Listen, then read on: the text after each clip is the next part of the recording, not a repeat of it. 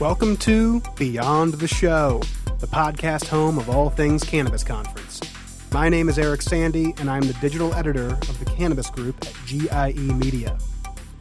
You know, something that we don't talk often enough about in the cannabis arena is business insurance. It does come up in the pages of Cannabis Business Times and at Cannabis Conference, but much like the industry in general, it's an evolving concept. And before we lose listeners' attention, let me say this. It's vital to understanding the risk management strategies and long-term growth goals of a business more or less defined by risk and growth. So you do not want to miss out on this one. I spoke with Mike Sampson, partner at Leach Tishman, to dive into the inner workings of cannabis business insurance policies and to make a complex topic more palatable for those who are trying to find their way. Mike is a member of the firm's litigation practice group, where he leads the insurance coverage group. Mike also co-leads the cannabis industry group, and he's based in the Pittsburgh office. Mike represents diverse clients in a variety of complex civil and commercial litigation and other matters across the country. He's also a Pittsburgh Steelers fan, I must point out, and Beyond the Show is very much a Cleveland Browns backers podcast. So bear that in mind, that we could have easily gone into football rivalry territory instead of cannabis insurance policies, but I'm glad that we went the route we did. So please enjoy my conversation with Mike Sampson. Mike, thank you so much for joining Beyond the Show this week. It's very good to have you on the program. We're going to get into some insurance conversations. How have you been lately? Good, Eric. Appreciate your having me, and hopefully we won't put anybody to sleep talking about insurance, but I think these are important topics to the industry, and so I'm thrilled to be joining you for this podcast today. Absolutely. Yeah, it's, I'd imagine, and I'm sure you know this more than anyone, but it's one of those things that I'm sure a lot of people don't really think about too much until they need it or until it's too late. So it's always a good thing to sort of check in on, and especially in the cannabis industry, as the industry in general becomes a bit more sophisticated, shall we say, or normalized, this conversation seems to be becoming more and more important. So with that in mind, I figured I would sort of start with the misconceptions around insurance and what remains a federally illegal cannabis industry. One of those misconceptions may very well be whether cannabis businesses can even get insurance coverage. And I know that's sort of a broad brushstroke, but just wanted to begin with that. From your vantage point, what are some of the big misconceptions that business owners or prospective business owners might have about cannabis business insurance policies? Yeah, and I think you hit on one of the big ones, and it's certainly declining over time. When I started doing this years ago, I think there was a prevailing belief that you couldn't insure cannabis or cannabis-related business because it was still federally illegal. That I think has declined, that belief, certainly amongst sophisticated businesses, MSOs, and the like. However, I think there's still a fundamental misperception that insurance is not available to the cannabis industry, or yet you can't insure certain things like the cannabis itself. And while that misperception may be declining, I think it still exists out there. It's definitely a misperception. There's definitely coverage generally available for everything from commercial general liability insurance, product liability, to even crop insurance now. And, it may not be as robust a market or as many options as the dime candy store down the street has, but there is insurance there. And, I think that's important. And I think, Eric, a point you made kind of in the intro is a really important one too, and it goes hand in hand in some ways, which is thinking about these issues now is super important. Because I can't tell you how many times as an insurance coverage attorney, I get a call from somebody after a loss or a claim has happened, and, they're dumbfounded because they went and looked at their policy and found there wasn't coverage, or there was an exclusion, or there was some other problem, or they didn't purchase what they thought they purchased. And if we had just dealt with it at the time of procurement, at the time of placement, at the time, the fire, the hurricane, or whatever it was occurred, we perhaps could have gotten out in front of it. And so, I think kind of hand in hand with this misperception about insurance not being available is, to check your perceptions, to do the due diligence, not to just assume. Absolutely. And, I know it's late November here, and at least in my household, we're looking at some of our insurance policies and looking ahead to 2022 and just taking stock of what that year might look like and what our current policies look like. And again, I'm not running a cannabis business per se, but it is sort of the, we're reaching the end of a calendar year here, and that might be a convenient time for businesses of all stripes to revisit what they have on the books and maybe look at where their business is headed in the year to come. Could you maybe discuss what that audit, so to speak, might look like? And maybe we can drill down on some of these specific types of insurance. I know you mentioned product liability. That's, I'm sure, a big one. But, what does that audit look like when a cannabis business owner and their team are looking at what they have and trying to figure out where their gaps might be? Absolutely. And, you kind of used the lingo that we as coverage lawyers use. So we'll drag you into our space, Eric, but audit, gaps, those are definitely the key considerations. Look, a cannabis company can be looking at buying insurance anytime during the year. There's nothing per se magical about January 1st. But I think, kind of apropos of your point, Eric, that much like you check your smoke detectors in your house, everybody's encouraged to do that around New Year's. It's also a good time to check your insurance policies and to do a health and wellness check, or as you put it, kind of more artfully, an audit.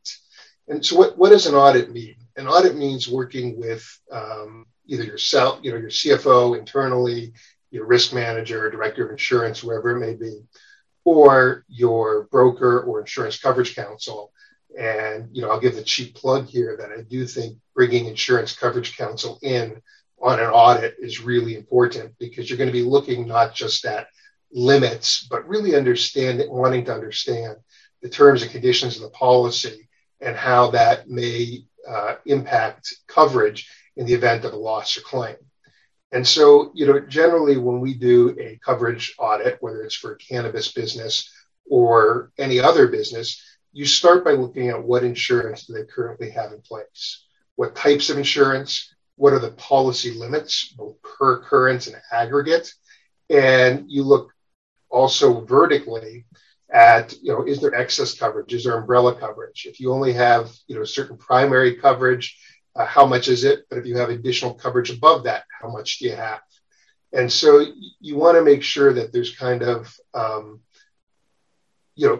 both the substance of the coverage and the amount of coverage you need.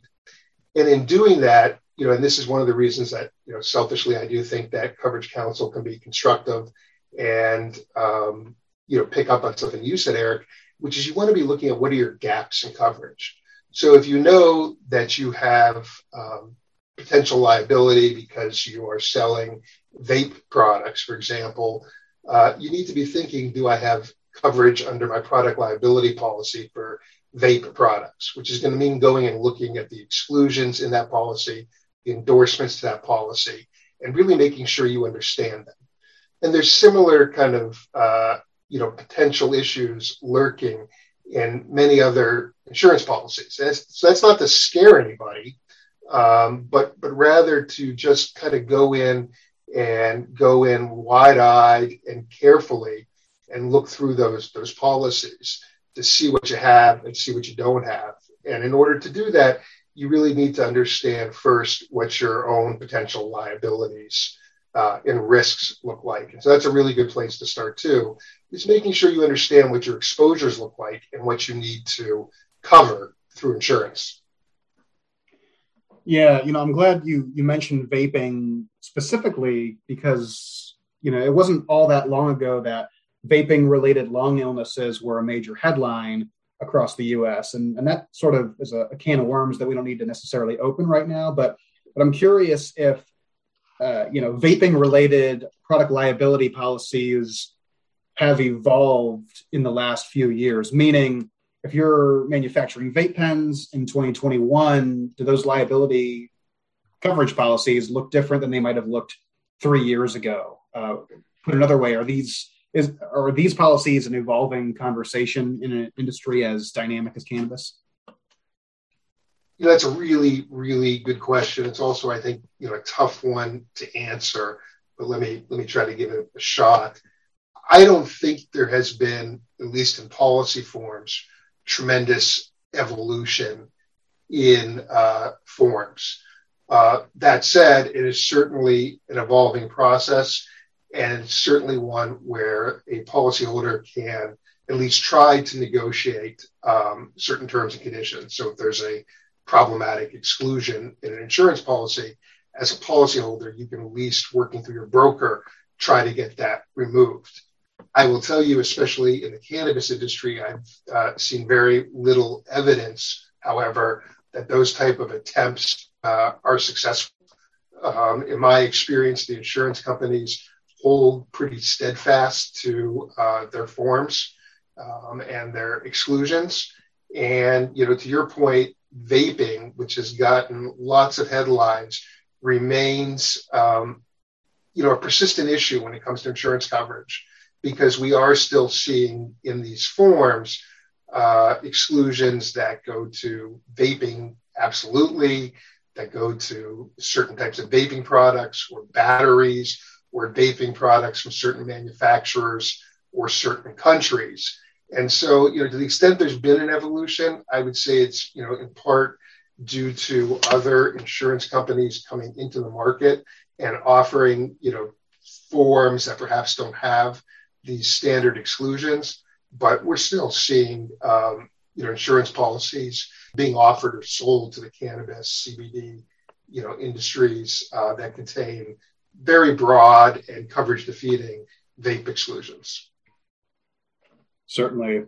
Well, I do want to circle back to some of that exclusionary language that you're referencing there. But while we're sort of touching on different types of insurance coverage, I did want to flag cyber coverage, if only because that's another thing that's been in the headlines quite a bit throughout this past year, and maybe not necessarily in the cannabis industry per se, but it's certainly been a major issue that private businesses and public agencies of all kinds have had to deal with. What are some of the maybe high-level characteristics of cyber policies that you think are super important to keep on cannabis business owners' radar? Absolutely. Eric, and we could probably do another lengthy podcast on cyber alone because it is such a hot issue, and every day there's another ransomware attack or various cyber attacks as far as data privacy intrusions, social engineering, et cetera. I think, you talked about misperceptions to start off today. And one of those misperceptions, if you understand that insurance is available, at least, is that the only insurance a cannabis business needs is product liability insurance and or perhaps commercial general liability or property insurance. But I can't stress enough how important cyber insurance is. Cyber insurance is going to provide both first and third party coverages. And that means, if you incur expenses because of cyber event, some sort of forensic investigator, there's going to be coverage. And if you get sued by a third party, there's going to be coverage. And there's so many reasons, in my mind, that cyber insurance is important for the cannabis industry. One, obviously, is it's a really cyber dependent industry. When you look at it, every state or virtually every state has seed to sale tracking electronically, which means there's a lot of data flowing back and forth between various businesses in the state, which means there's a lot of potential for cyber mischief. And given that, having cyber coverage is super important. I think, also, there's all sorts of inherent risks that come with operating any business, and especially one like cannabis that is doing more and more online. There's protected information, there's private information.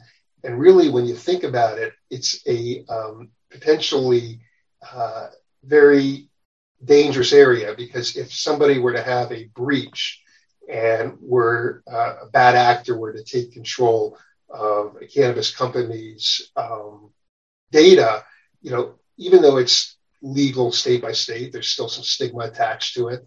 And the ability to kind of hold that data ransom and demand a large ransom payment, is really a threatening issue, I think, in my opinion, the cannabis industry.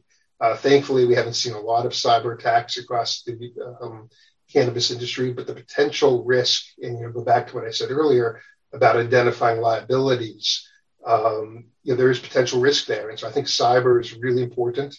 I think like any company, there's a risk of a social engineering fraud, phishing scams, things like that, where cyber coverage can be called upon.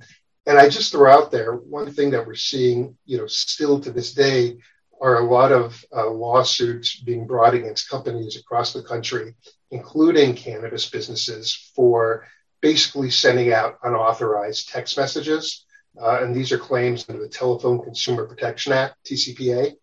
And while in the most regards, that type of claim is not going to be covered under a cyber policy, we are seeing some cyber policies that provide at least some limited coverage for the defense of TCPA claims.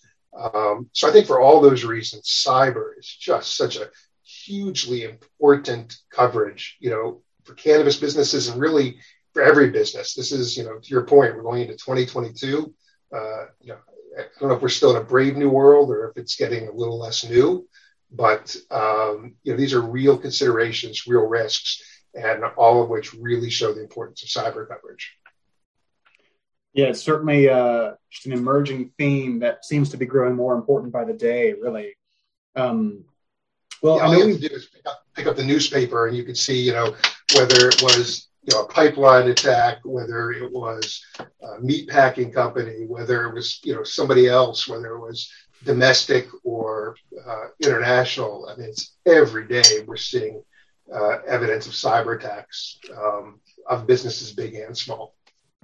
Oh yeah, I mean it's pretty eye-opening, especially earlier this summer, just in terms of not only the scale of some of these attacks, but also just the frequency, I guess. You don't need to be a multi-billion-dollar multinational corporation to be the target of one of these. In fact, oftentimes it seems like whoever is behind these attacks, I know it's not just a single person or a single entity, but it seems like there's a tendency to cast a wide net and go after a lot of smaller companies and just, see what sticks and see what they can get away with. It's You're absolutely right. And we've seen that where, multiple companies are hit by the same hacker on the same day. And, Eric, we've discussed kind of the old adage, an ounce of prevention is worth a pound of cure, and how, again, as a coverage attorney, I can't tell you how many times a policyholder, shows up after the fact and says, oh, this is going to cost me what?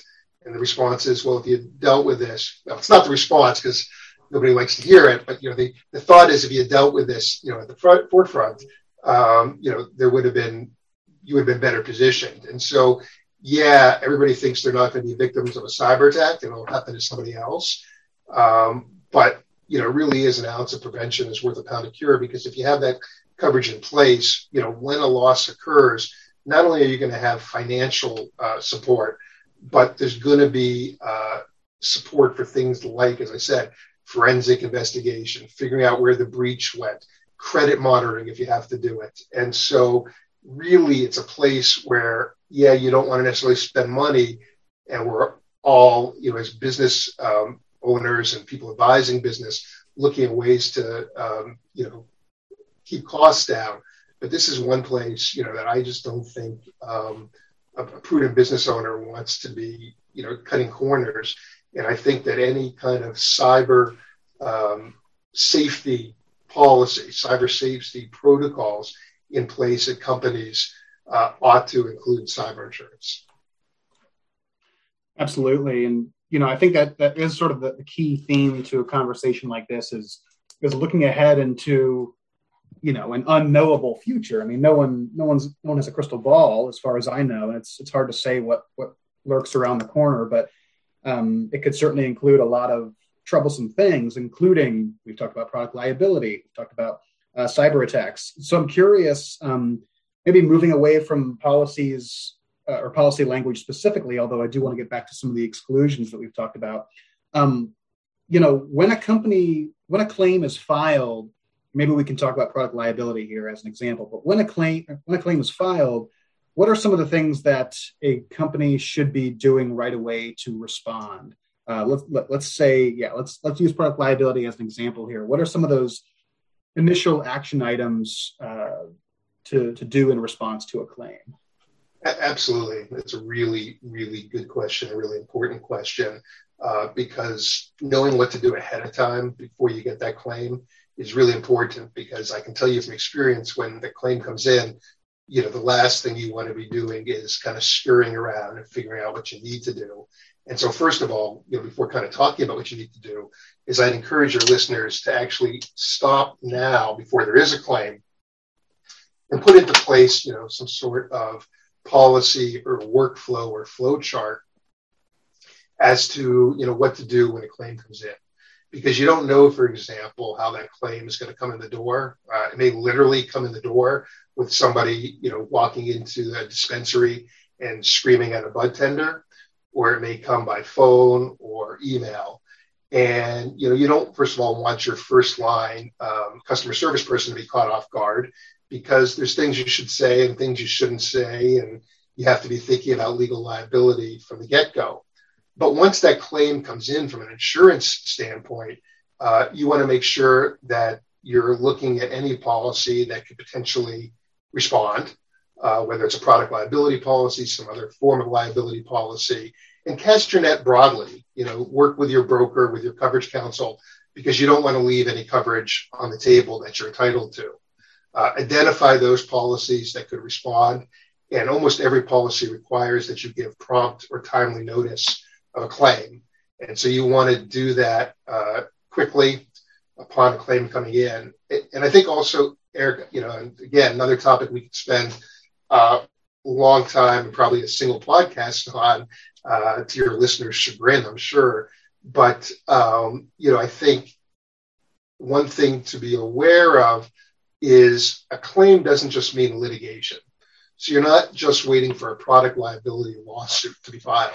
If you look at your policy, and I would advise, again, everybody kind of do this ahead of time so that you're not caught off guard. But if you look at your policy, a claim may be something as simple as a written demand letter.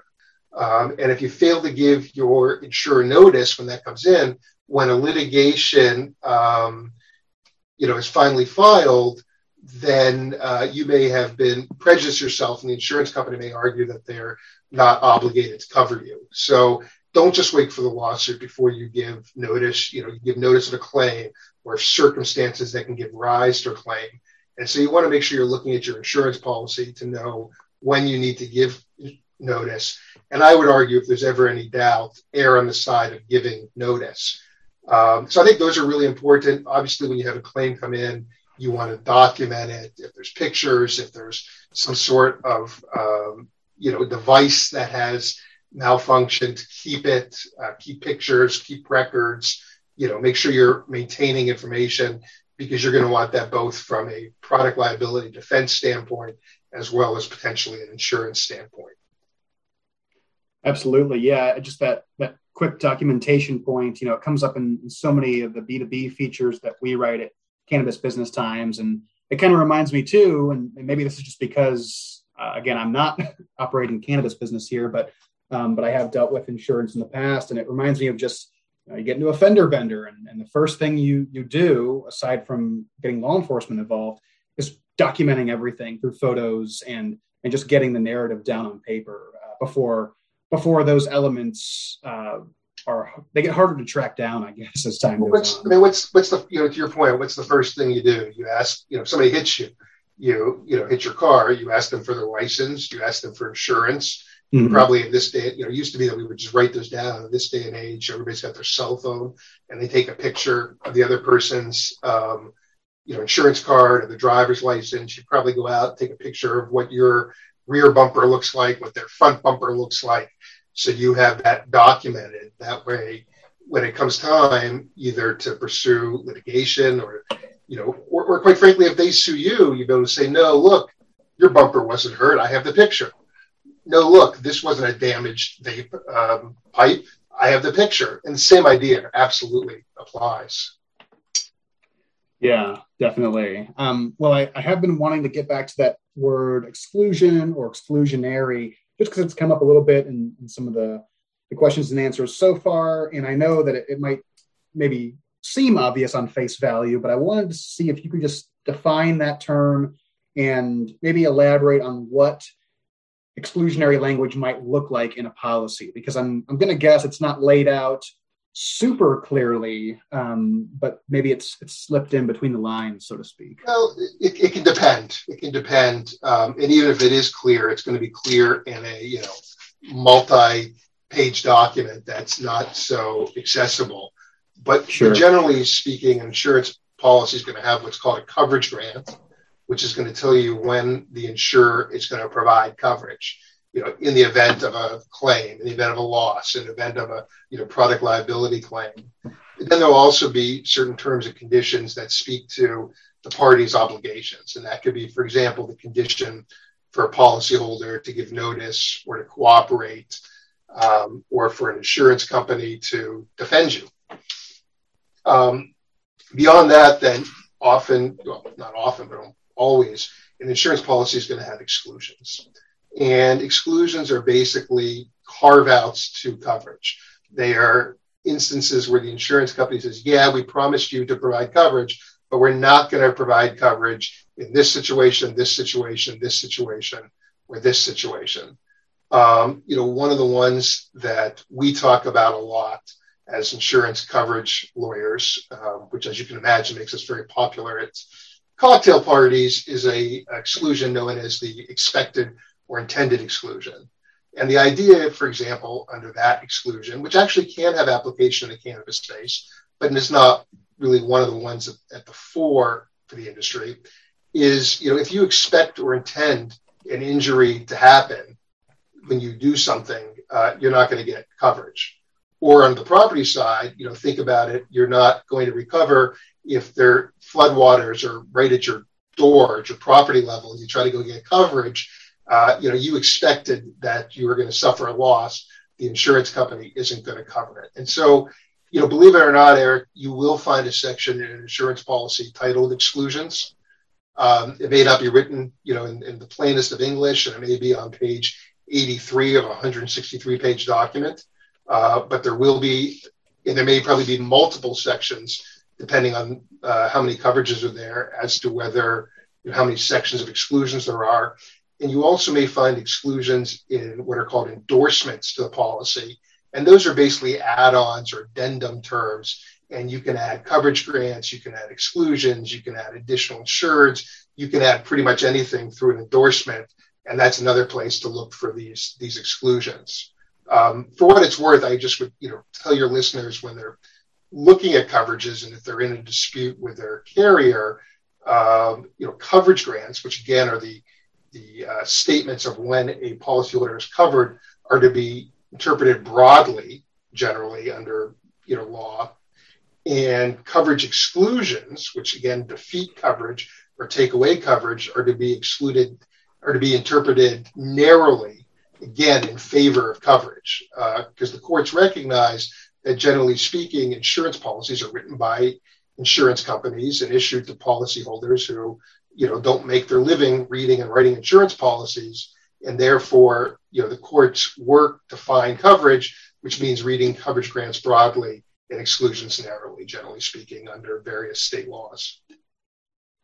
Excellent. Yes, this is good to know. And I kind of wanted to maybe summarize by returning to that audit idea and looking ahead to 2022, a year when a lot of readers and certainly listeners as well may be planning to expand their business or look into the M&A market to acquire other businesses, maybe expand their own footprint across the U.S.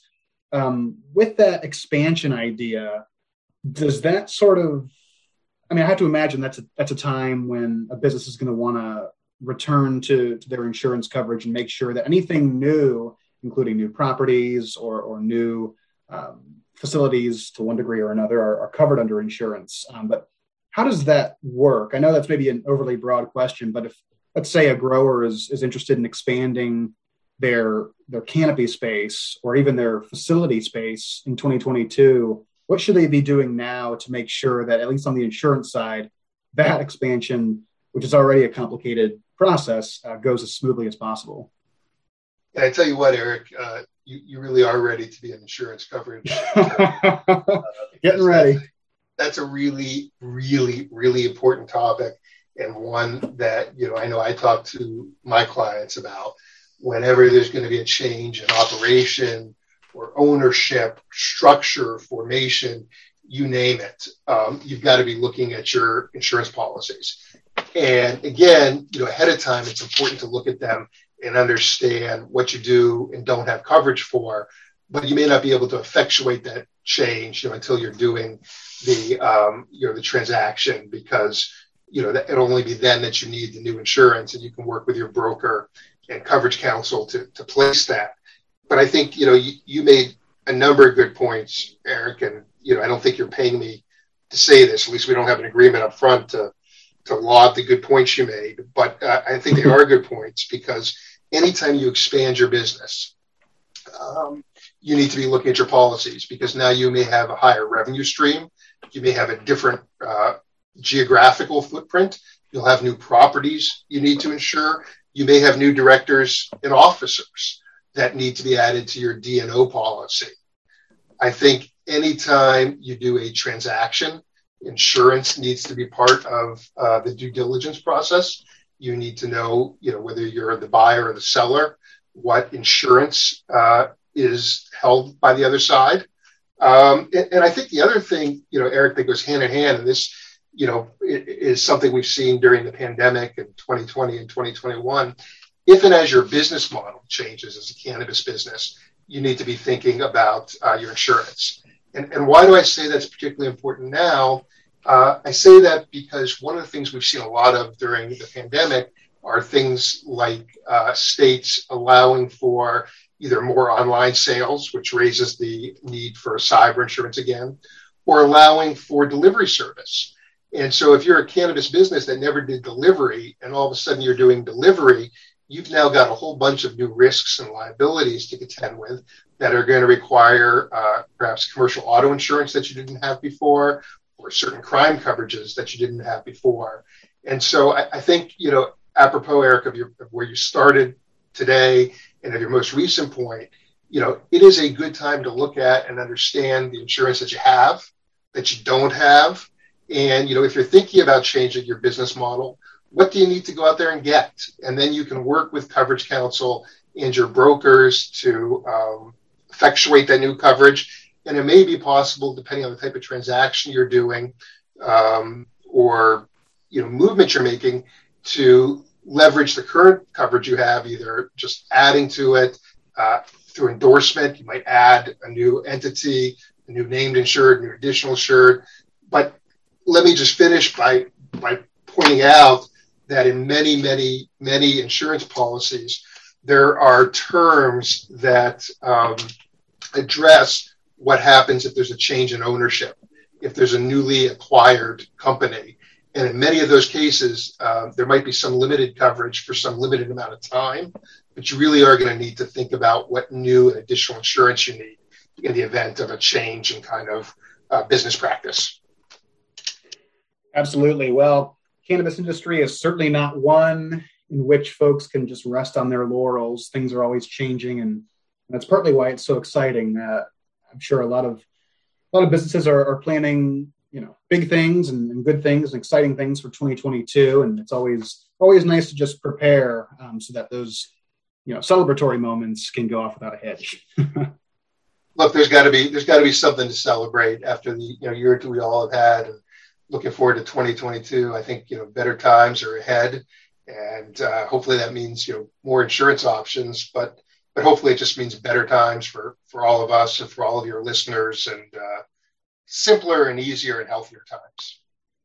Absolutely. That's certainly the goal. And, until then, Mike, it was really great having you aboard for the show this week, and great talking about some of this with you. It's a topic that as you sort of noted with your tongue in your cheek, it can be a little boring at times, but certainly not to me and not to you, and hopefully not to our listeners, because I think it is critical, and I think it's kind of like a mirror for some of the shifts and dynamics in the industry at large, especially that cyber point. That might be, again, a future episode, sort of a follow-up episode in the future. I appreciate your having me, Eric, and I can safely say that, I get a lot more people willing to talk to me when I tell them I'm a cannabis lawyer than a coverage lawyer.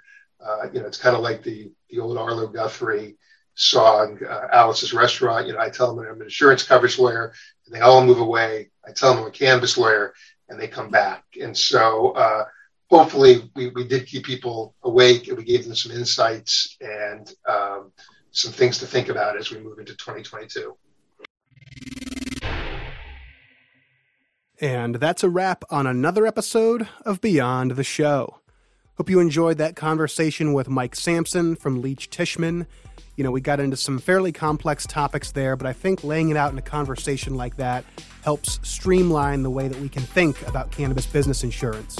It's an important topic, certainly not going anywhere, and it's only changing and becoming more important as the industry grows up, so to speak. It becomes a bit more sophisticated and a bit more normalized, working with other industries and interacting with other parts of the commercial landscape in America and elsewhere. So I appreciate Mike joining Beyond the Show this week. Always great to talk to him. And again, we've got a few more episodes coming up. We're going to wrap the year sort of looking back on 2021. And of course, we're going to keep an eye on 2022. We have big plans in store for the 2022 Cannabis Conference that I'm excited to announce very shortly. So with that, stay tuned every Friday here. We're going Beyond the Show.